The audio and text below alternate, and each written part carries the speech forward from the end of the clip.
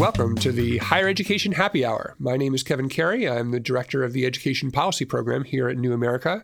And I am joined today by my podcast colleague, Libby Nelson, editor at Vox.com. Hi. How you doing? I'm great. It's good to be on the mic with you again, Kevin. I know. A few things. I think it's been like a year since we've done this podcast. I feel like it's been like 6 months. And in 2018 terms, that is at least a year. At least a year, maybe 5. For those of you who are listening because this just showed up in your podcast feed that you thought you would never see it again, you'll never see it again. We've decided to retire the podcast. Our friend Andrew Kelly moved to North Carolina, and Libby's a big senior editor on everything under the sun at Vox, and I have all kinds of administrative responsibilities here at New America, and so we just didn't feel like it could be the good podcast it used to be. So thanks for listening, which is why this is not a higher education podcast. This entire podcast is about the Americans.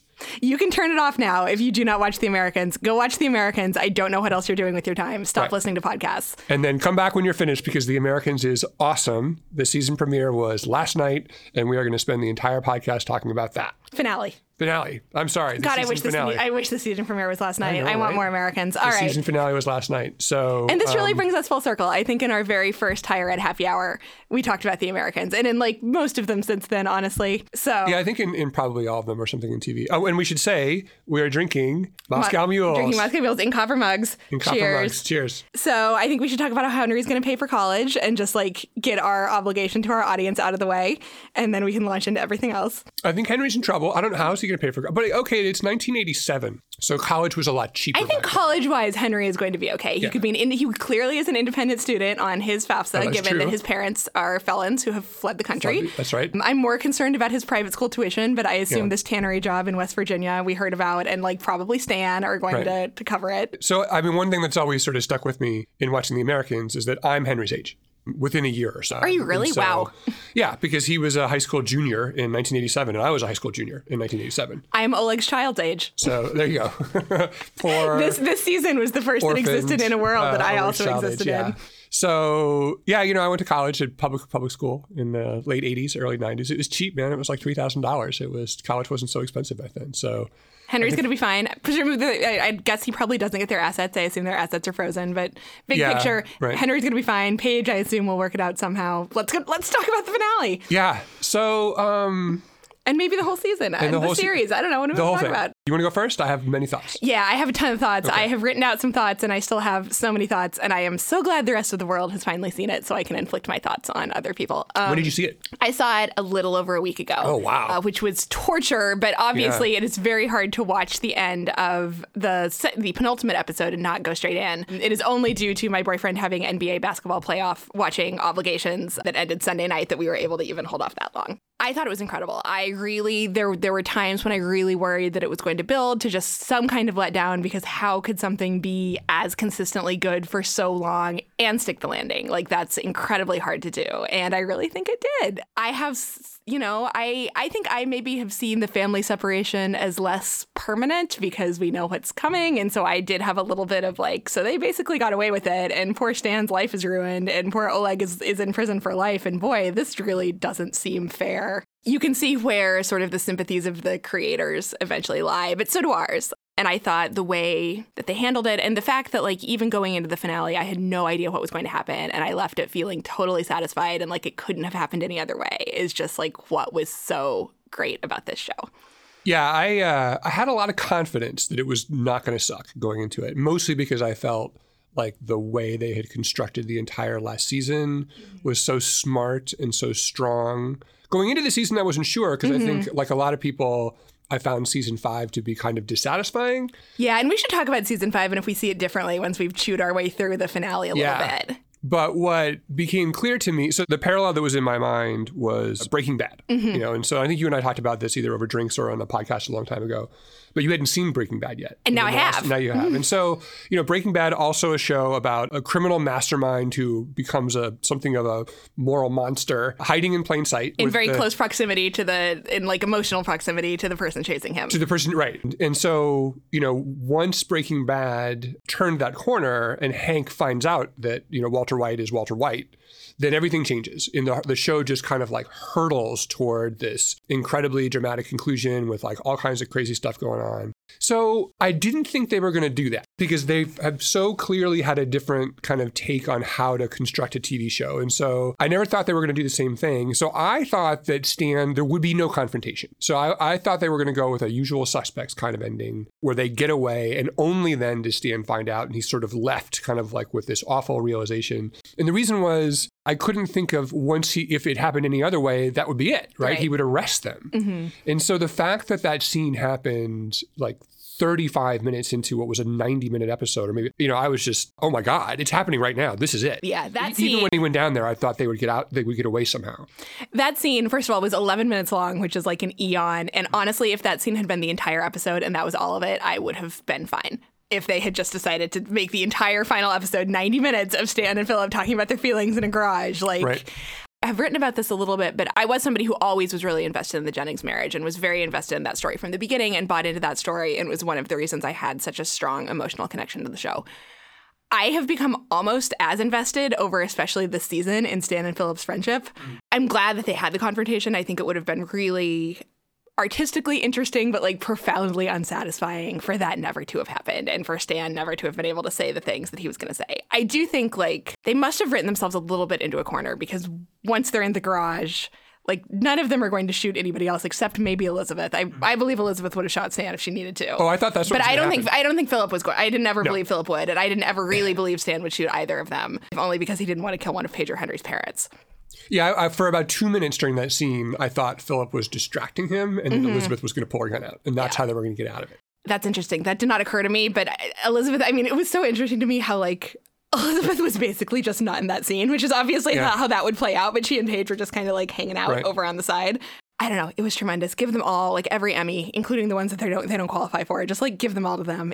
That scene was one of the best things I've ever seen. Well, and what was great about it was and I think to the season, I think Michael Rappaport, the actor who plays Stan, is a fantastic actor. He's so good in that role. But the narrative isn't centered around him. So he's kind of been in and out of some of the later seasons because, like, what's his job, right? Mm-hmm. I mean, he can't get too close to them because, again, that sort of triggers the final, like, cascading end of the show, which is what happened. So they just kind of had to have reasons for him to get divorced and maybe be married to a spy. But he's so good. And so the way that they were able to kind of fully bring him back into the show and make it about the reason that scene made total sense to me and that the whole finale did was that over and over again, they just had this very clear idea, I think, of using all of the essentially plot mechanics of the show to force this kind of series of emotional reckonings between the characters that were based on the truth of their relationship to one another. Right. And that's what that was. Starting with Claudia, actually. That's true. That's the only way that I think about this in comparison to Breaking Bad, but also in comparison to the Mad Men finale, which was extremely drawn out. And I almost wish they had done the everything on television and split this into 2 final seasons, although I guess they did. They were both shorter.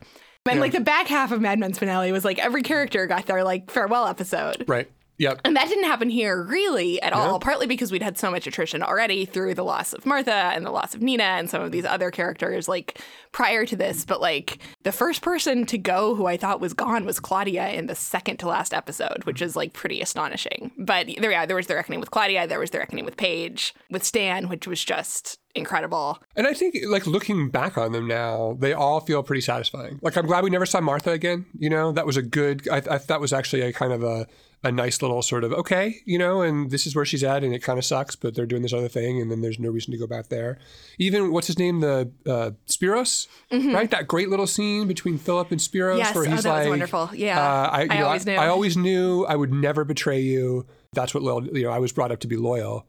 And it never occurred to me that we would see him again. I didn't think that they would go back to kill him. I'm like, nope, that's it. Yeah. And I was glad they did that also because I have a fascination with the travel agency. I want a spin-off workplace comedy about the travel agency whose like mostly absentee bosses turn out to be Russian spies. Right. But I think one thing that also is interesting is like we have this image of Philip and Elizabeth as incredibly secretive and incredibly good at what they do. And that is true. But like almost everybody who came into contact with them eventually figured it out or was told it. And that's partly just the characters that we see. And obviously there's a bias for that. But like Stan figured it out. a while ago. And then again, even if he couldn't prove it, Pastor Tim knew, Paige knew, turns out Stavros knew. Right. Like, actually, the list of people who they interacted with, Henry knew something was up, even if he couldn't figure out what it was, because that is obviously not what you jump to. And Henry just dealt with it. Paige dealt with it by asking, and Henry dealt with it by getting the hell out of there.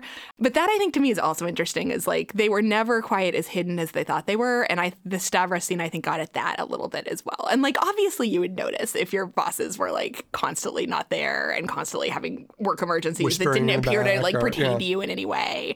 He clearly didn't know what was up, and nobody would guess that. But like, this business is a front for something is a fairly reasonable thing to guess at that point. And that's like a little bit of an artifact of the fact that it was a TV show. Yeah, and obviously, like, having like, characters who don't ever figure it out is not dramatically interesting. Well, and there's just so many things that happen, right? So they have to kind of go to so many places, and like, it just kind of adds up over time. And I think, I mean, we obviously saw the parts with the action. One thing I liked about The Americans was there were like indeterminate time jumps, especially between episodes. It was very hard to figure out, except for this year, which was extremely pinned to one moment in time, which was the summit. And they always were showing a calendar on the wall to like show you when you were. But like, has it been a week since the last thing we saw? Has it been an hour? Has it been 2 months? Because like, they were pretty clear about like, yeah, we're not going to show the like boring parts of their job where they just like get up and go to the travel agency and like go to a dead drop once in a while. And that's it, which made it difficult to follow, but also thematically interesting. I felt like the overriding question for the show, the final season, was like, if they had a fight, who would win the fight? Right. You know, like, are they going to kill each other? Or is like, Philip going to defect? Like, Philip's probably stronger, but he's not as mean as his wife, who's kind of more ruthless. Elizabeth would definitely win. Yeah, she would win because he wouldn't be able to do it. Yeah. No, I no question. Elizabeth would I think that's definitely 100% right. You know, I went back, I tweeted about this last week. I went back and rewatched the pilot last week, which is great. A lot of people have done this. I had hoped to do it before the finale, and I actually ended up not even rewatching the finale because I realized there was so much to talk about that like I was going to be way over. You could watch the pilot and then watch the finale, and they would make complete sense. If you just watch those two things, every important theme and character in the entire show is established with complete precision in the pilot. It's not one of those things where they really had to sort of, where you watch a pilot and you're like, oh, I can see how they spent the first season of the show kind of figuring out what it was about. And then it's the second season, I mean, which happens a lot in television. Yeah, no, even very good shows. I mean, yeah, it's extraordinary. And I think when people look back on the show, the degree to which it was on its game, like all the time, like there was never really a bad episode that I can think of. But like season 5 was probably my like third or fourth favorite thing I watched last year, as opposed to my favorite thing I watched that year, which is what it's been like all of the other seasons. Like a mediocre season of The Americans is better than a good season of most other things. I think we've been grading it on its own curve. Yeah, for and like the 4 confidence years. with which they came in to this project and knew what it was about, even if it was sort of episodic in the earlier episodes. I've rewatched season 1 a couple of times, but next year or the year after, whenever it's been long enough, I'm going to just sit down and watch it all the way through. And I honestly cannot wait to see how much my assumptions of where this was going to go colored the way I read the show. I mean, I was absolutely convinced, like you were, and I think like most people were, that they were headed for some kind of like dramatic showdown with themselves, with each other, that somebody was going to die, somebody was going to go to prison. Like they definitely weren't going to end up safe in the Soviet Union. And I'm wondering how much like the seeds of this eventual turn away from the KGB in favor of what they thought as like the idea of their country were actually planted way, way earlier, and especially in season 5. Season 5 is like Tuan wanting to do super extreme things, and even Elizabeth, who we see starting this season as like an insane psychopathic assassin, being like, wow, that suicide plan is kind of a whole lot. Do you really want to do that? Yeah. I was reading your thing that you wrote on Vox. I think I have it here on my phone. Hold on. And you talk about like all the bad things that they've done. Oh my, this is a little bit my hobby horse right now. Like me too. Yeah. So you list like 6 of them. I've been meaning to sort of compile and tweet out like the definitive like top 10 Elizabeth Jennings most heinous and unforgivable crimes, of which you talk about a few of them. Both of them, not even to be like fair, the worst ones, I think. Yeah. Elizabeth wasn't actually, one of the reasons I think it's been so striking how much Elizabeth has been killing people is it was nearly always Philip who had to do that before this season. Elizabeth did some like very high profile and memorable killing, but Philip was usually the one who was like, oh, I had to shoot a bystander. There was the whole, you mentioned the busboy. Yeah, so that list was constrained by like grammatical parallelism. But it can be, so the ones that came to mind that I listed that were like particularly egregious were Martha, who I think about all the time, Young Hee, who I think about almost as much as Martha. Like, this show is so incredible at having characters that stick with you so much that I wake up worrying about these fictional people, even after the show is over. Martha, Young-hee, and Dawn, the busboy at the Afghan restaurant, the airport worker on the bus, the people at the warehouse this season. I mean, that's not even really counting all the people Elizabeth killed this season. The people at the warehouse, the like warehouse guy she was interviewing in the hotel room, Jackson, whose life she pretty clearly screwed up, at least in the short term, although I think long term he will probably recover from that and be okay. I mean, he's the one I'm least concerned about long term, but like short term, ugh. No, the guy who took Paige's ID. Yeah, that was just like, I'm not having that, so I'm killing you. Annalise, Lisa, who was the guy who was the source? There were the people they threatened when they were looking for the like airplane parts in season 2, and they killed a few people around that too. The worst one, my number one most heinous Elizabeth Jennings murder is the person who was working on their car, where she needed to fill up a job spot for her friend in like the factory. And so she just walks by, kicks out the jack, and the car crushes this person to death. Oh, I completely forgot about that. Just random completely forgot about civilian. The guy in the like laboratory research facility who they find out later was like, yeah, that's pretty far. Trying to cure famine. Yeah, that was bad. That one was. But at least like that one, or even like the woman. So they thought he was bad and he wasn't. The old lady who they gave the pill to in that great sort of bottle episode where they spend the whole kind of, that was wrenching. But they sort of kind of had no choice. She just had a friend of hers who she wanted to get a better job in a defense contractor. She just murdered some random person working on their car. I'm not even sure I 100% buy that. I think that might have been... I literally forgot that happened. Yeah. I think that was early enough. That doesn't feel like something they would have done in one of the later seasons. And I feel like as they became like more aware of the moral weight of what they were doing, I feel like the show did too. Like there were very few disposable deaths toward the end. I mean, there were people who they saw as disposable, but like they clearly had like an impact on the audience, and they were meant to have an impact on the audience. The busboy death, I think, is the premiere of season 2. Yeah. And that's really where I think they kind of started to consider like the impact on it, right? Like you could see that was sort of them setting up Philip, just like the weight of it weighing him down. Certainly him strangling that random person in the airport bus was the worst thing he did. That was wrenching and terrible and unforgivable. Well, and then Elizabeth basically did that as well with the warehouse guy that she... Oh, yeah, right, just in some random hotel room. Security consultant. Oh, yeah, my girlfriend's in security. Yeah. Oh, well, I'm going to have to Which tell also, you. like, yeah. That I think to me also was like, it was very clear that Elizabeth was getting sloppy. Like, that would not have happened. They would not have picked out a target. They probably wouldn't have picked out a target who had a girlfriend, period. They definitely wouldn't have picked out a target. Like, they would have been able to do the research into this person to know that they were the type of person who wasn't going to tell anybody. The FBI tech they framed for the things Martha was doing. Yeah, that was really bad. That one was also really bad. And then they pretended he committed suicide. Gene, yeah. Yep, I remember that. That was really terrible. And I do think, like, look, I'm a human being. Like, I was rooting for the Jennings. I didn't want Stan to catch them. I wanted them to get away with it. And I think in their minds, like, they were at war.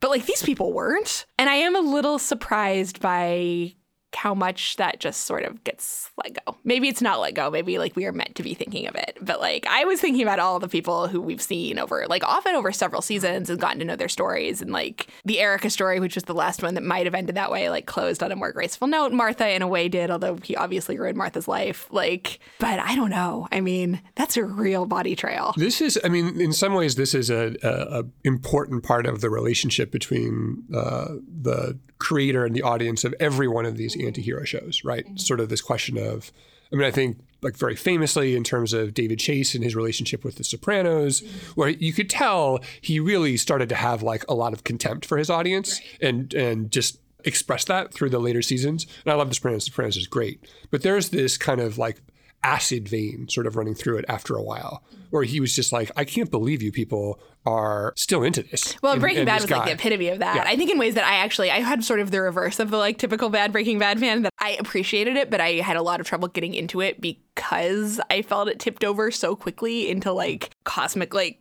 almost comically evil things. I probably didn't identify enough with Walter White to begin with, but like I was the reverse of those people who like over-identify with him and are like, oh, he's so badass. I'm like, he's a terrible person. Like everyone on the show is a terrible person. And admittedly, like even when Philip and Elizabeth were doing objectively terrible things, I did not feel that way as strongly about them.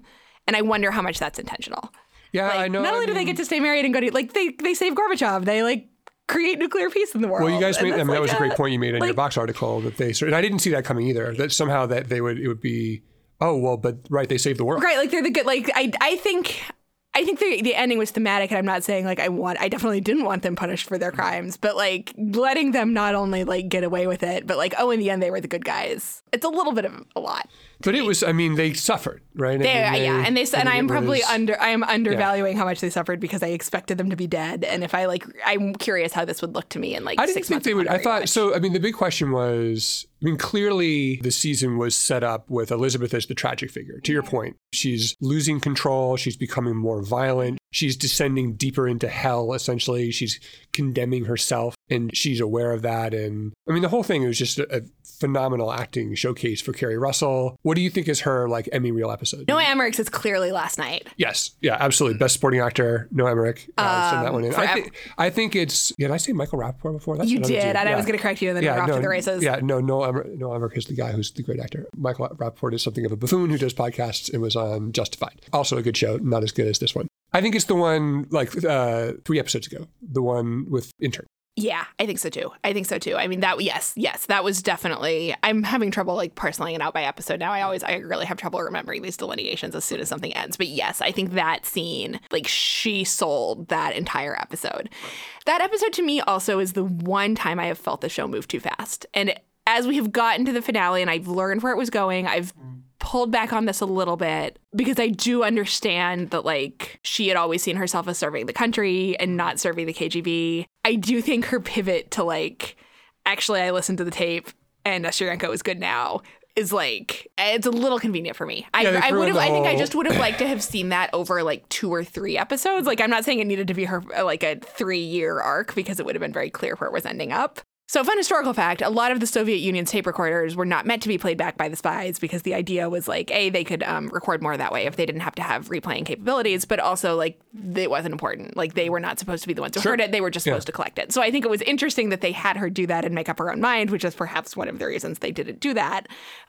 We had seen them listen back, I think, to Kimmy's dad's recordings before. So I don't think that was like a special note on that scene. I don't know. It's just, given how resistant Elizabeth has typically been to anything that does not fit her ideological priors, I just would have liked a little bit more there. And I think that's my one really complaint about this entire season. And it's pretty minor. I mean, in the pilot, Philip listens to a recording that she made. Yeah. Again, so much of the pilot is just kind of like right there for like the whole rest of the show. The garage was right there. Yeah, no. Like so many tent scenes in garages we had ahead of us. We had no idea. Yep. No, that's true too. But kind of, so getting back to like the two of them, it was going into the season, it was an open question, are they together, are they apart? And the season begins with them as far apart as they've ever been. Maybe until the moment where Philip says, I spy cheated on you. And she's like, what? For Gorbachev, that is truly, like, that is also the only line in a long time that has made me burst out laughing. She totally sold it. Right. Yep. But I thought about it like 10 minutes later and I started laughing hysterically. You know, right? I mean, in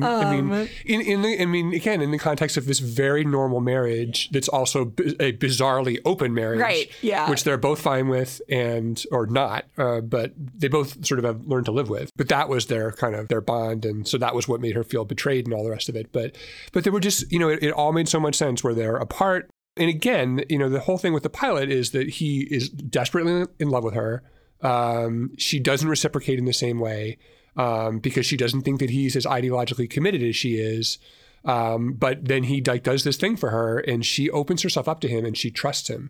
And ultimately, I think it is her willingness to trust Philip that was the foundation for her retaining her humanity. And it's why she didn't just become a tool of Claudia, and it's why she was able to stay alive, like in all senses of the word. I think that's true. I think there's also, I do wish I'd rewatched the pilot because there is an absolute straight line between that and the finale. Mm-hmm. I mean, if she had heard that from Claudia without knowing what Philip had told her, I still think she probably would not have been happy that her reports were being falsified and like her integrity used in service of a plot within the KGB. But like ideologically, she was and always has been a hardliner. And I can see that actually when you make that point, I see it. I can see that. I never didn't believe it. I just always wanted it to be. I wanted a little bit more of that. I think that's such a thing. It's not even that it felt too fast. It's that I just wanted a little bit more of that. That's such a significant shift for her. And Kerry Russell is such a tremendous actress. Like the character of Elizabeth is so great. I would have liked to have seen that maybe just over 2 episodes instead of 1. And I guess she especially to the point where like not only did she not do it herself, she shot the person who was supposed to do it. in broad daylight. daylight. Just walk away from the KGB.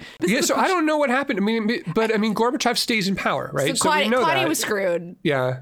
Claudia was not going to actually sell out Elizabeth, but like Costa Ronan's character, who's awesome. Oleg. Arcady.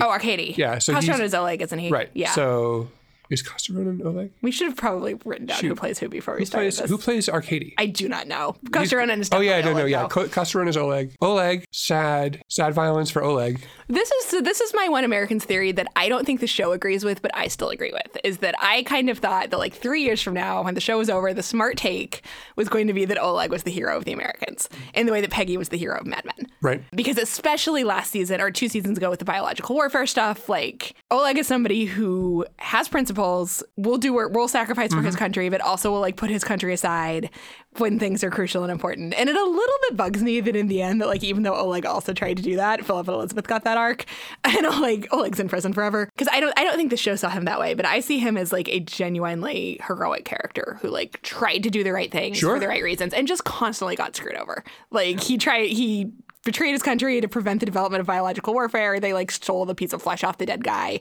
and did it anyway. I mean, because Oleg wasn't a nationalist in the way that the rest of them were, right? I mean, he was sort of just a good person. Yeah. So and he was able to keep that Yeah. perspective. And it's so right that he and Philip met because they both were people who had some exposure to America, had an infatuation with American culture, but like also some questions about American society and like wanted the two countries to come closer together.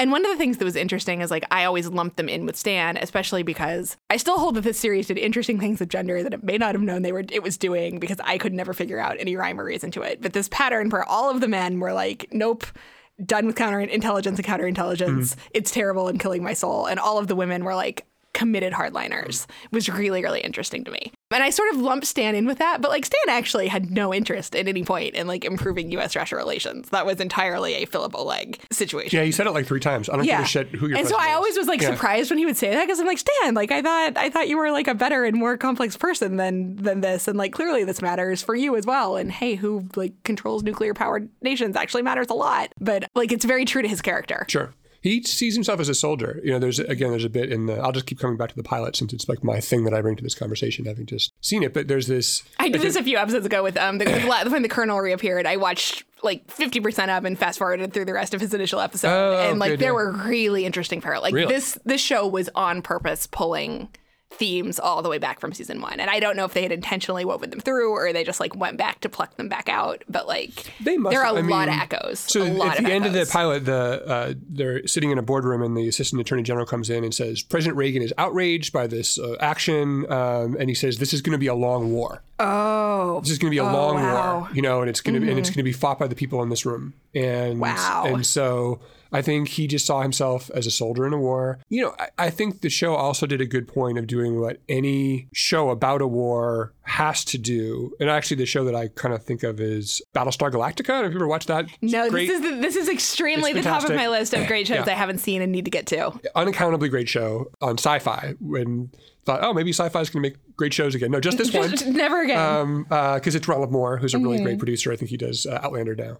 I always felt like, you know, over time, this subject of Battlestar Galactica became the fact that war corrupts everyone.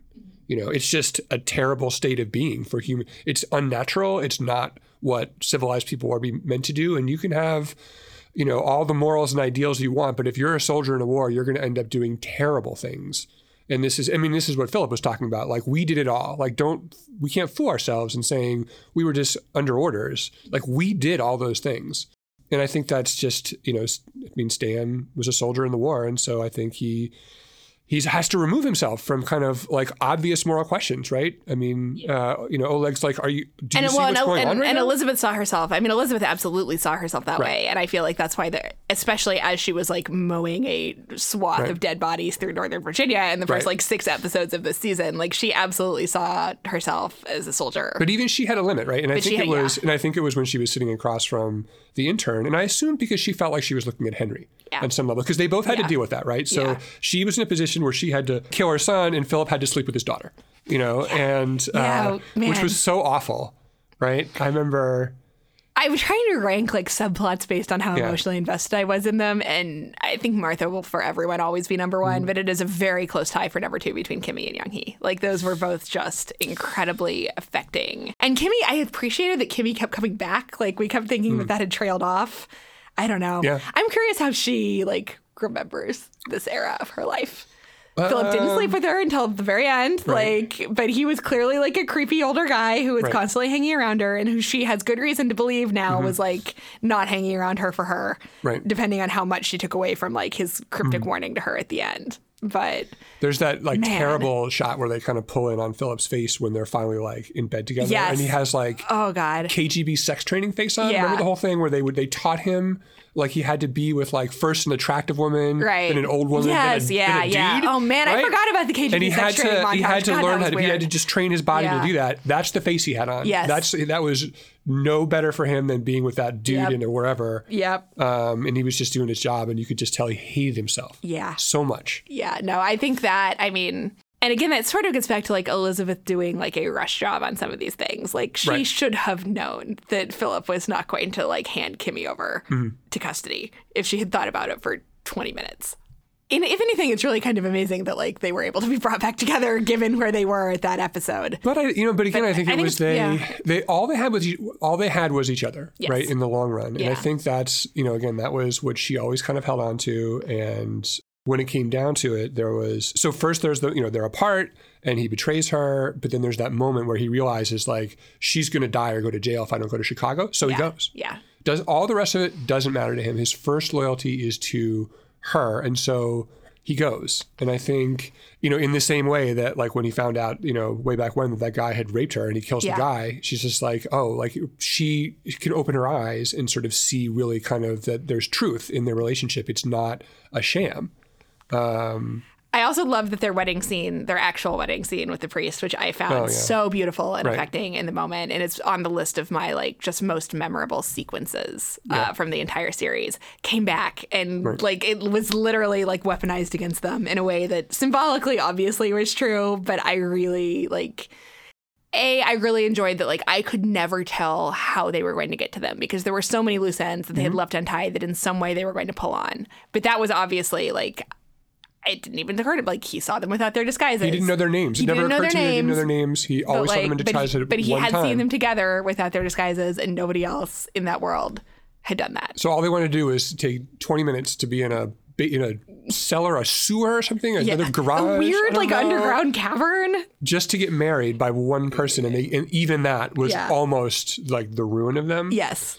So I want to talk about the rings for a second. Yes. And also the musical cues, which were so good. So no Fleetwood Mac song, interestingly enough, right? Todd was wrong. Todd Vanderwerf, who has been coasting on calling the Mad Men ending. I was extremely glad that they chose a different song because Todd cannot be clairvoyant. So they had, it starts with Tusk in the very beginning of the pilot. Then like halfway through, there's one where they're doing that whole thing with the South African dude. And they murder somebody by tiring him or something. It's really gruesome. But there was a Fleetwood Mac song then, which I think is almost exactly the midpoint of the series. But then they played Gold Dust Woman in the pilot. Yes, I was going to say they closed out. They closed out their Fleetwood Mac so they didn't wait till early. the end. And so I was like, oh, maybe it's not literally going to end with another Fleetwood Mac song. And so it didn't. So the whole thing where they're running away and they're getting rid of their identities is where they really they pivot to. I mean, the last half an hour of that show has like 15 lines of dialogue. At least 4 of like the major emotional beats have no dialogue at all. Yes. Which was incredible, including Paige leaving them, like the most devastating moment. Also, that car ride, which just went on forever. I mean, I really thought at some point, and I didn't hate it. I just really thought at some point that like we were just going to be watching this car for the last 20 minutes. And I'm like, well, that's an artistic choice that has been made here. I loved Brothers in Arms. Right. I am making up my mind on With or Without You. I think the thing I liked about it is it is a song.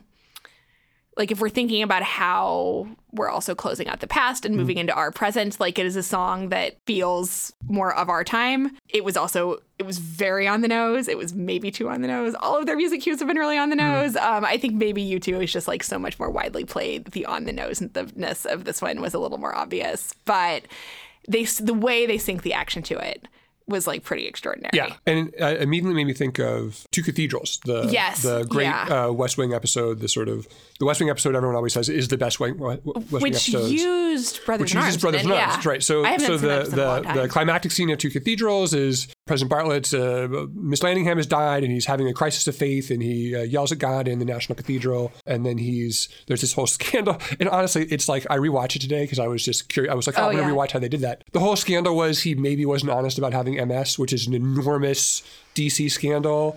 That made sense to put on television. And so the administration is all like, well, of course, we'll be appointing a special prosecutor because that's just the right thing to do. We've already contacted the Justice Department. They'll all be Republicans investigating us because we made a mistake. And the only right thing is to turn it over to the legal process because that was America in the 1990s, not in 2018 where everything fucking sucks. I have actually just started a West Wing rewatch after being like very high on West Wing in the mid-2000s. Very low on all of the ways it has aged poorly and been extremely Aaron Sorkin, like in my memory in the past few years. It is actually, and I think actually the reason I can watch it now is it feels so utterly removed. Yeah. For me, like it bears about as much like relevance to my day-to-day life as The Americans does. It's as close to like the reality we live in as a documentary of the Trump White House would have felt in 1990. Yes. Yeah. It's like so absurd to like, why am I even looking at this? Anyway, so that's how it ends. And so it's raining and there's all this stuff going on. And it's actually thematically not on point, but so it syncs up to the action where Bartlett, there's this big press conference and there's this question, is he going to resign right away? Is he going to run for re-election?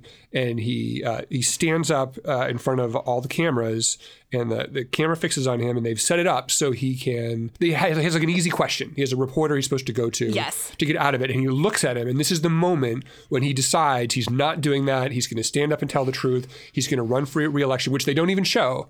We're just like left with that. And so the moment when he decides in his head is the moment where they play the last lyric of the song, which is, would be fool to make war on our brothers in arms. So that's like the musical and like the lyrical crescendo of that song. In The Americans last night, it's the moment where Elizabeth pulls the rings out from their real wedding ceremony. She hands them over to Philip. Philip looks at it, realizes what she's done. So it's shot of him, it's shot back of her, and it's her like just giving him her love to him. And like, I did it because we're always going to be together. And like, whatever happened, like it's all, and that's when the same lyrical things would be fool to make war on our brothers in arms. It fucking killed me. Sorry for the language. No, folks. it really gets, it really gets, I mean, like this story has gotten me, like I said, like it has gotten me from the beginning. It got me straight through the end. I never really understood why they didn't just wear those rings. Like, is anybody really going to be like, oh, hey, you got new wedding rings, which is like a thing people do sometimes. I guess that kind of paranoia is. I guess they needed them for the, I think the actual narrative reason is they needed them for the climax of this moment. Yeah. But like, we renewed our vows is like a normal thing that you could say. Or I guess that's right. We were like 22 when we got married and we upgraded. It's like, rings now. like this is not something that would like have set off suspicions, but like they needed it for the climax of this moment. And again, a wordless scene. It was so worth between them. Oh my God. That and when she took off the cyanide necklace. Yeah, the Chekhov cyanide necklace, which also has a little, if you listen to the lyrics, it's the same, I'm going to discard something or something like that. I never thought she would use it. I thought that was always a fake thing. Because again, I think they don't do that. I figured it had to be because they don't do that. But the sense of the degree to which knowing the show is ending this season, like conferred a sense of menace upon everything that went before, that if it had happened in season 3 would have seemed completely like fine and normal, or at least like par for the course, is really, really interesting to me. Because they talked about how they didn't write it with that in mind or act it with that in mind. But like as viewers, you all are like, oh God, but like we know Stan. They did not act like they did not really act as if like the timeline was pushing down on them. Oh, okay. Or they didn't write as if the timeline was pushing down on them because they knew where they were going. But like as viewers, every time you're like, well, we know Stan's like, God, if like this isn't going to be one of those times probably when like they fake out Stan, like he's actually going to get there. Although who knows? I think the way that they kept up the suspense, but also the way that made like, I mean, I was just like tense for like 20-minute stretches in several of these episodes that if it had been like halfway through season 5, I'd have been like, yeah, like I don't think either of them are going to get killed, maybe captured, like probably not. Although you never really know. I don't know. It was so good. It was such a great final season. We should talk about Renee quick and then just like ask each other some questions because I have some questions. Go for it. I have a mea culpa. I was so down on the Renee plot. I was very like, this is beneath the Americans. This is like a weird guessing game they're playing with the audience. I hate it. I hate that they're leaning into it. Like, it felt like they introduced this character and then introduced these suspicions and then like saw people seize onto them and play them up.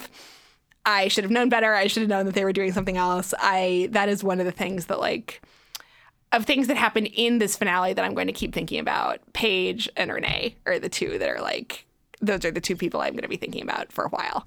And what that does to Stan. But you think it was ambiguous or unambiguous? I think it was ambiguous. Yeah, no, me too. I did not. I know people say that, they read something into her look, but nobody says what they read into her look, and so I still don't know what everybody's reading it as. I think they're just trying to sound smart. I was that look wrong. could have been what's going on over there? Or they got caught and I did not. And either way, it is extremely plausible. So I was wrong about The Usual Suspects ending. I was convinced they would never tell us about Renee. That was the whole point about it, that it was just a way of kind of illustrating what it's like to live in this, to live a life of kind of constant paranoia where you never know what's true and what's false. Right. And that she was just kind of a living manifestation of that. Right. And that they would just carry that through all the way to the end. I think that's exactly what they did. They kind of held that shot on her for about 3 or 4 seconds. But again, she's his wife, right? Yeah. And so when he comes back and he sees her sleeping. Oh, this is, so I've had several debates about this. What do you think I felt like he was saying to himself, I don't want to know. I think he might have said to himself he didn't want to know. Interestingly, all the men I know have read it that way, and I didn't read it that way, which makes me think, I read it as him, he didn't wake her up, he didn't tell her what happened, it read to me as very, it was not I'm definitely going to pursue this, but it was to me, I read it more as, he is not even ever going to be able to look at his wife in the same way again. Regardless of what he was thinking. That was what I read that moment as more. I did not read it quite so concretely as, weirdly, every man I know was he gave it up. And I'm I just read that as now he always is going to have to look at her like that. And he's always going to have to wonder, because we just didn't see enough of Renee. I think this was incredibly cleverly done. Right. The evidence we had was really, because it was the only thing we saw, because we were seeing it sort of through Philip's eyes. There was Stan's comment about how she's basically a female version of Philip. There's the general question of how a very attractive younger woman would be into Stan and all of his baggage and bullshit. But there are many other explanations for that. And he's a good looking man and a nice one. And sure, there was her interest in what was going on at the FBI. Right. And her sudden late in life desire to get a job there, which was weird. Yeah. Right. That was weird. But people do weird things for all kinds of reasons. Yeah. And most of those reasons are not, I'm a Russian spy. And I can see if you lived with somebody who couldn't talk about their job and it stressed you out and you felt it was an issue in your marriage, I'm going to go work at the FBI so we can feel closer together is a normal thing that you would do. I also have read interpretations of Philip doing this intentionally as a parting shot at Stan. And no, I think Philip, we know canonically Philip was concerned about this from the very beginning. He had always been a little bit side-eye about her. She successfully extracted that information about the mission that led to the deaths of Gennady and Sophia while in Elizabeth's earshot. I think Philip was genuinely trying to do something nice for Stan that obviously ruined his life and he maybe should have thought about it. But I think it was well-intentioned. And do you think he'll figure out that so there was that one moment in the parking garage scene where he was and you killed all those people. And in the midst of their bearing their souls, they were oh, no, we didn't do that. No, come on, Stan. Of course we didn't kill anybody. And then back to sort of... He knows. I think they were lying to Paige as much as they were lying to Stan because they have consistently lied to Paige and told her that they don't I think that's people. right. So I think they probably would have lied to Stan anyway, but I think part of it was Stan, no. There's no way. Stan knows better. No, I think that's right. Because if he's learned one thing, it's that his instincts are smarter than he is. On the other hand, they weren't the only ones. I think it is implausible that they never killed anybody. Right. And I think he knows. He's right about Sophia and Gennady, and he knows it. And Philip was really upset about it when Philip found out about it. Sure. You're going off the rails. Yeah. Right? So I think he has to know. On the other hand, we knew there was Marilyn, we knew there was Claudia. There were other people. They were not a cell of two. And so I think Stan will probably choose to believe that many of the deaths related other people's feet. But what did he think they were doing, if not killing all these people whose deaths were attributed So you buy that he lets them go? I do. I really didn't buy. I never bought that he would kill them. That's what it comes I never down to. bought that they would kill him. And I read somewhere in I bought Elizabeth would kill him. I never bought Philip would kill him. And in the binge of Americans reading I did last night after thinking, I already watched the finale. This is fine. I can go to bed early. Someone made the point that if they'd gotten down on the ground, he absolutely would have arrested them. And I think with great joy would he have arrested them. I think that's right. No, I think he definitely would have arrested them. I just don't think he had it in them to kill them. And but when they made it clear that that was the choice. Right. And that's always the problem with confronting people with no backup. He didn't call for backup. Yeah. Well, they didn't have cell phones. He was all by himself. He would have had to find a payphone. He was a GW. There definitely must have been payphones. But he would have had to like run. I mean, he was surveilling them. Yeah, you know? well, So I mean, he had to run after them. Yeah. He probably should have called for backup when he started like there was them. when like 3 episodes ago there was this moment where Paige and Elizabeth are walking down the sidewalk talking, and they pull the shot back as opposed to just being on them to show them in front of that parking garage and a car coming out of it. And I was like, huh. Like, I guess it's just scenery? No. It's so 3 episodes later, they could show us that same parking garage and we could situate ourselves and understand where he was and what he was looking for. Oh, that's really interesting. I noticed that shot and I wondered if someone was watching them, because that was how I read that shot in the moment. And then I completely forgot about it. I think it was just... But you're right. That was what the point was. So any loose end? What are the loose like... So you have questions for me? I had some like one-offs and now I think we hit a lot of them. Yeah, all the Emmy Awards to Kerry Russell in particular. What happens to Paige? This is what I'm asking. Okay. I don't think they know, but I'm curious what everybody thinks. I think Paige is fine. I don't think she committed any crimes that they could prove or would know about. Everyone's gone. You know, I mean... Paige is a little dependent on Stan not selling her out. Right. But Stan can't sell her out without admitting that he let them go. Right, so he can't sell her out. And I don't think Stan... I mean, to be like, Stan cares a lot about Paige. I don't think Stan has any interest in... And I think, and I should say this, I think the moment that tipped him over in the parking garage was when Paige said, you have to take care of Henry. Yes. That was it. That was kind of what pushed him... Yes. And because it was so authentic and true coming from her. I think Paige is fine. I think they try to like shake her down for information. I think she does a reasonably good job of holding up to it. And then ultimately they're like, what are we going to do? Well, and they really have no proof that she was involved with anything. The worst is that she like parked her car near the GW campus, a thing that you might do. She's probably under FBI surveillance for like the rest of her life. Yeah. Like, just keep her eye on her, tap her phone, see if they call back. They can't stop her from leaving the country. Right. Like, it is not actually illegal to have contact with your parents who are Russian spies. Isn't it? It's not illegal? I don't think so, right? Like, I mean, if you're not giving them information, like if they were to go to Yugoslavia or the equivalent of a neutral country, like post-USSR and meet up. So a weird thing about this is if I had paid more attention to the many stories I read about the real life versions of Philip and Elizabeth, I would have been mildly spoiled because they end this way. Like the parents, there was an actual family of 4 and the parents ended up back in Russia. The 2 kids stayed in America with like very serious questions about what the older child knew and when, but he claimed it was totally news to him.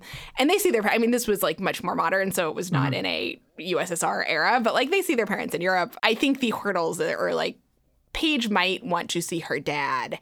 I do not know if Henry would ever want to see either of his parents again, but I think it's a question of like wanting rather than like legally they should be able to do it. They would just need a place that the Jennings could travel and wouldn't be extradited. Yeah. Well, they're Americans. I mean, that was the like phrase that... Oh, yeah. Who are the Americans at the title? That was my other question. Like, who do you think if it refers to anybody, who do you think it refers to? It doesn't just refer to them? I think it might refer to Paige and Henry. That was how I read it after the finale. I mean, I think the line that would have been too obvious and they could have put in a lot of places, which is in the dialogue about, well, like, Henry has to stay, is he's an American. Yeah. And that was, I think, what made me think about it. Or, why did Paige stay? Because she's an American. Yeah. And they never 100% were. Like, I thought there was a great scene I liked a little earlier in the season was when Philip and Henry were in the car and Philip's like, the business is going under.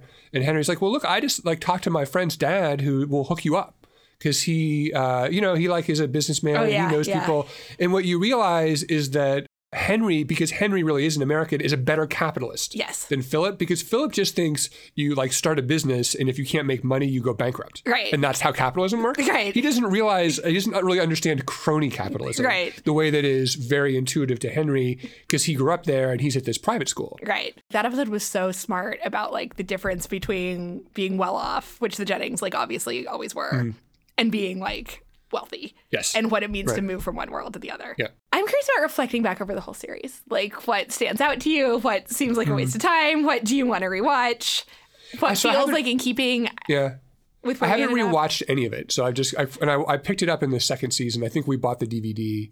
The first season came out and all the reviews were like, this is great. So we binge watched the first season and then picked it up and started watching episodically with the second season, which is how we did Breaking Bad. This is the one show I got in on the ground floor of because somebody I had a crush on who I've now been dating for several years was like, this is a great show. You need to watch it. And I did. So like good choices. I saw that on Twitter. Good choices all around. This is also why this is like a very sentimental show for me because it was like a show that we So you had an Americans related social media based meet cute? Yes. Nice. We met through friends, but he was the reason I started watching The Americans, and the original person I wrote like long emails about my thoughts on The Americans too, and also like it's the very rare show that I'm like, no, I was in on this early. Yeah, I didn't have to catch up. So I thought the whole second season with the family was different and like really interesting. Yeah, the Yoon-hee thing was devastating. Yeah. That was so tough to watch, and such a way, again, where you watch them murder someone, you watch them murder a stranger and it does one thing to you as a viewer, and you watch her betray a friend and it's 1,000 times worse. And I just think it goes to the way that just like we all have to kind of abstract our like feelings and relationships about people based on our relationships with them, because we can't be open to the entire world's pain all the time. Right. You make your choices about who your people are and you commit to them, and that's where your obligations are. And so even though like legally it's a whole lot worse to murder someone than to pretend to sleep with their husbands and ruin their life, it felt so much worse. Well, and I think like one of the questions beyond like the central marriage that I think always preoccupied the show was like, at what point, if you're acting like something to someone, are you that? If you were acting like their friend, are you actually their friend? Or do you think of them as your friend, even though you're not supposed to? Like that obviously came up with Stan. It obviously came up with their marriage. But like I would also say it definitely applied to Young-hee. It arguably applied to Kimmy. It applied in like any situation to Martha for sure. Like any situation where you were involved with somebody. Like Philip, in some degree, on some level, thought he was married to Martha and had an obligation to her, and on some level he was. Well, and of course, in the most meta of all ways, to Kerry Russell and Matthew Rhys, who were, I think, how did I put this? They were strangers hired to pretend to be strangers, hired to pretend to be husband and wife who fell in love for real, and are essentially husband and wife. I never thought that all the way through, but yeah. Yep. Wow. They're not technically married, but they have kids and they live together. And so the very process that they were hired to act happened to them. Which probably, like, I mean, that also I'm sure is one reason why they like redoubled on those themes, even if they hadn't been already. Yeah, I'm curious to rewatch the second season. So I've rewatched 1 and 2, which is the initial like very episodic season, and the season with the murder of the family. Yeah. That one in retrospect is I loved it. It doesn't quite fit. I think that's right. It's the one time there was... So one thing I've talked about a lot, or thought about a lot, but have not really gotten around to writing about, is how like there's this idea now that like TV is about twists, and it's about like mysteries you can't solve, and but like we're going to solve them for you and blow your minds, or like characters we're going to suddenly kill off, and like this season like so firmly rejected not a twist to be found. Any of that. Right. Like the last twist was, I can't even think of when the last twist Maybe was. the Tatiana was the one in the wig who was the twist. That was a little, but like that was like a reveal. I mean, I think that they lived was in its way a twist, or like that they ended up supporting, like they ended up supporting Gorbachev was a twist. But like it was like not a twist. It was like we saw it coming, and it's how human beings could plausibly act in that situation. The reveal of the fact that it was the son who killed his family is the only like holy shit twist. No, that's right. And in the moment, it was incredible. But like in retrospect, because they so quickly got away from ever doing anything like that again. Yeah. And everything about the last season, you could just tell, as opposed to all the twists to kind of artificially increase the narrative stakes, they were like, well, no, I mean, we have 5 seasons of foundation on one. Like, what happens to the marriage? Yes. What happens to their relationship with their kids? What happens to their relationship with their country? What happens to their relationship with their friend? That's it. Yeah. Why would we do anything else? Yeah. Right? That's fantastic. Let's just do a great job with that, and it'll be great. And so it was. And that was what was so great about the finale. You know, there wasn't a shocking moment in there other than the timing a little bit. Like, oh my God, this is happening right now in the parking lot. But even that, like, we knew it had to happen. Right. It's even the timing, like, if anything, what was shocking was how much they left until the end. I thought for a while that Stan was going to find out in, like, season 3. They were going to be on the run, or they were going to be undercover. I mean, there were a lot of possible outcomes there. But I would also say for, like, sequences or, like, just, like, purely great episodes, I think this was not just a great finale, but, like, an objectively great episode. I think episode 8, the Elizabeth-centric episode, was maybe one of the best episodes they've ever done. I would also put up the episode where Martha is like trying to get away and is trapped is one of the most just like purely memorable episodes that they've ever done. I'm curious what other ones. The whole Martha thing was, it was, I mean, I remember, I don't remember the episode so much as my feelings as like a few years ago, as those kind of different scenes and plots were playing out, you know, and I remember the whole, like, what's going to happen to Martha? Is she going to have to kill her? Is she going to live? It felt very up in the air. It was one of those things where you genuinely weren't sure what was going to happen. Like maybe he was going to have to, like every episode, it felt like 50-50 Philip was going to kill her. Yes. Yeah. And it was going to suck. Yes. And it was going to be hard for him, but it was going to feel bad as a viewer. Yes. And then the fact that it didn't happen also felt plausible, right? Yeah. And I think that was really the first that we saw that like, oh, this isn't going to go. I mean, the fact that she kept not dying, like every finale, I was like, well, this is going to be the season finale where Martha dies. Right. And like the fact that she made it out alive was the first sign where it was like, okay, this is like not actually going to go according to the template that I have in mind for it. Right. I kind of miss Gabriel. I think about Martha all the time. Gabriel, he was great. All the supporting actors were great. What? I want to know what Claudia's cover story was. Oh, I started thinking about this this morning, and now I'm mad that I spent all this time wondering how they paid their taxes, which is apparently like they actually just lived off the money from the travel agency and not like under the table payments. I wish I devoted all this mental energy to figuring out what Claudia and Gabriel's cover story is. Although I did kind of feel like, okay, if the travel agency is really going under, can't there just be a bag of cash that appears at some point, from somewhere? I think from if the Philip diplomatic were still pouch or something, that might have been possible, but Elizabeth is like a super spy. Yeah, she's just more for the spy than like too. 10 regular spies, right? She's constantly assassinating and people and finding things out. But like Philip was never that honest with Elizabeth about how badly it was doing until it was pretty late in the game and they had like bigger problems. Yeah.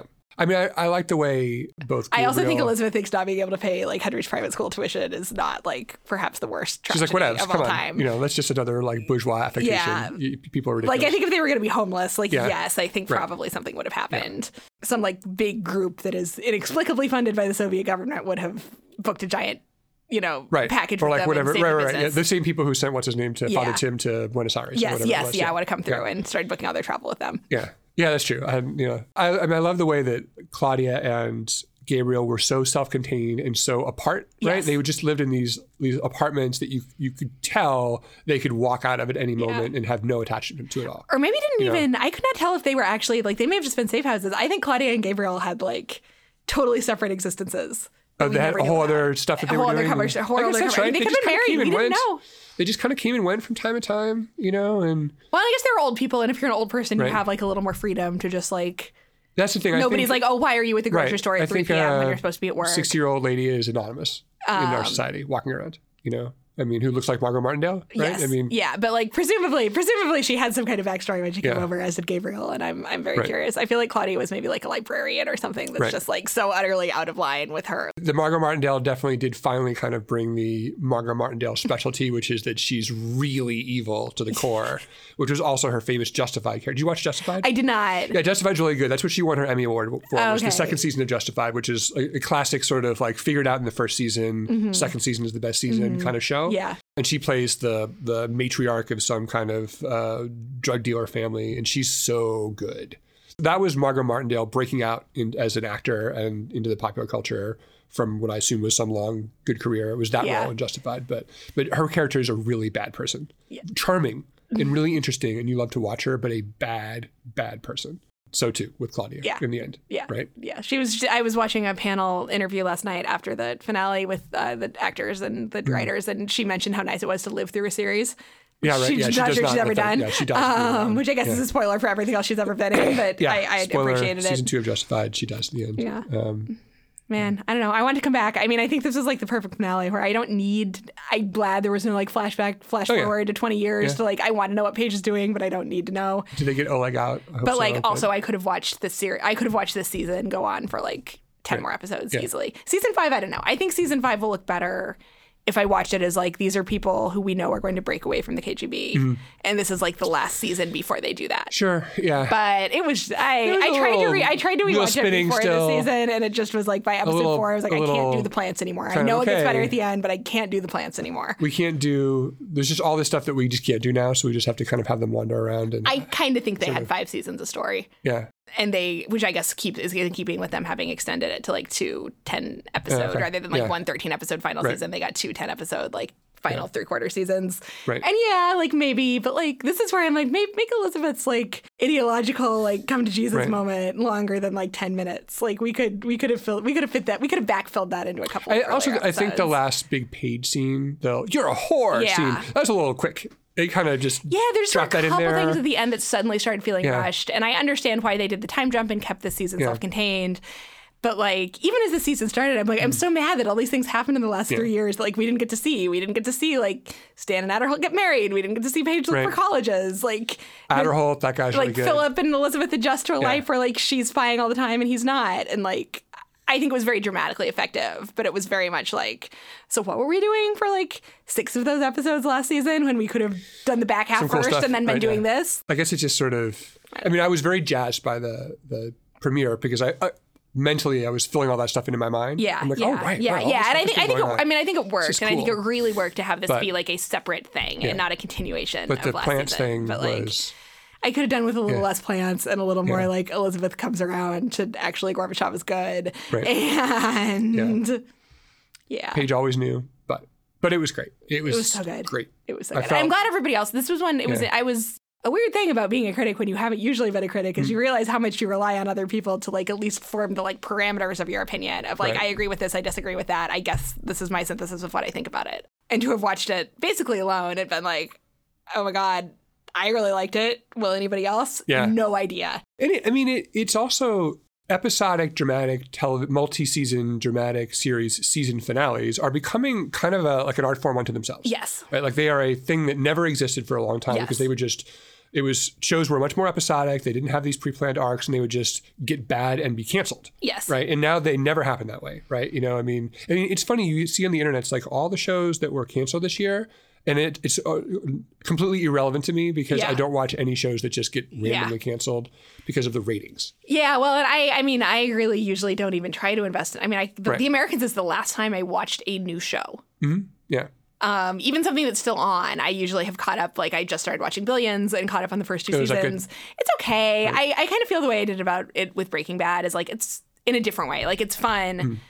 I am not like emotionally invested in it. I can see why other people would be emotionally invested in it. It's not like great television, but it's a lot of fun. Better Call Saul is the best show I've started watching in the past year, which again I was very late to, and it was worth watching Breaking Bad, which I appreciated as art because I love Better Call Saul. That's another show where they had to take the whole first season to be like, oh, we're doing this. Yeah. Yeah, and I'm 2 seasons in, so I'm still a season behind, which I kind of like to be because I like knowing that there's like something out there waiting for me. Yeah. Killing Eve? Need to get to it. Extremely my shit. Have not had a chance yet. It's as good as everyone says. The season finale was last weekend on BBC America. Yeah, I'll probably get caught up on that one. I started watching Handmaid's Tale, which is like not a fun thing. Yeah, I got through first season, but I've not watched second season yet. But I don't know, the American-shaped hole in my heart is like not going to be easy to so fill. what is the consensus best show on TV now? You know, I feel like that's a great question. I'm not even sure this was like the critics' darling, but like because nobody ever talked about it, like people would rather talk about Westworld. So here's it. Vox should do this as an article. Grantland did this a couple times where it was like it was this conceit. It was like the belt. Yes. And it was like who has the belt for like the best this. Yeah. But they never did best show on TV. Yeah. So just go back like to the beginning of to 1990. Just at any given moment, what was the best show on TV? Yeah. And I feel like that's so hard to answer now in the way that there isn't like the best book. Like you could have a best movie of the year. I would have opinions. I would read that article. I think it would be interesting. But I think like the past 3 years or 4, there is just so much. Like I think The Americans is inarguably the best show on TV, but I've seen like 2% of the shows that exist on TV. So now it's over. So I don't know, like Atlanta maybe? Atlanta's really good. I feel like I have not seen it, but I feel like Atlanta is beloved, which also I guess shows FX can like do other things that are really good. I do think that like the divide between the shows that people talk about and the shows that people think are great is like widening. Like for like when Mad Men was on, when Breaking Bad was on, like there was like this was like the critical darling. Like Mad Men obviously never got like insane numbers, but like every place on the internet wrote like 7 articles about Mad Men every Monday, which did not happen if people weren't reading them. We have basically done our American chats out of love and like not out of any belief that anyone really wants to read them because the people who like them really like them and we are like solidly in the tank. But like now it's like people want to read about like Westworld and Stranger Things. Sure. And Game of Thrones when it's on, end of list. Westworld is bad. I've watched every episode. I love Game of Thrones. I understand the critiques of it. I love Game of Thrones. Westworld is a bad show. I was into Westworld when it was on in 2016. And coming back to it this year, like, we're still sticking with it. And a couple of the recent episodes have actually been pretty good. But like... It's misconceived. There's too much going on. It's misconceived, I think. It is hard to follow. There's too much going on. It wants to be really interesting, but it doesn't really know what it's about. It has gotten a little bit away from the like, we're going to have a lot of mysterious timeline twists, which is good. But like, I don't watch shows to solve them. And so that's there's like, that. It was intriguing the first season, and they're not even doing that this season. And so it's just like everyone's out there trying to kill each other or something. And Bernard has these flashbacks, which I don't even understand. I think Westworld would be better as a half-hour show. Yeah, I think Westworld needs like a I'll probably keep watching it because editing. of the spectacle of it, and there's nothing really else that I want to watch right now. But I don't think it's good. The last few episodes where I've found myself grading it on its own curve, being like, well, this is a little better. I'm like, yeah, but it's not good. Yeah, like 2 episodes ago, the one where they were like trying to simulate that guy consciousness, like that episode was interesting. Sure. And then the one after it was like back to like the 2 after it was like back to standard Westworld stuff. Right. And I was like, okay, like if it was going to get really into like we're going to try to replicate like how many times am I going to watch a low shot of somebody walking up a dusty street that's strewn with bodies? Yes. That happens every 10 minutes in Westworld now. Yes, I'm anti-Westworld as like the greatest show of our time, which to be fair, no one is arguing. This is a complete straw man, but people do like to read about it. They got the lesser Nolan for it, unfortunately. So anyway. This has been so great. Our podcast was great. It is the end of an era in many ways. Perhaps we will find another show we both love and we can come back and do this every so often, periodically. Thanks to all of you who listened. You're wonderful, and maybe we will see you again someday. Bye. See you on the internet. Thank you for listening to this New America podcast. This recording carries a Creative Commons, Attribution, Non-Commercial, Share-alike, 4.0 international license. Music thanks to Silent Partner for their song, George. To learn more about New America, please visit us at newamerica.org.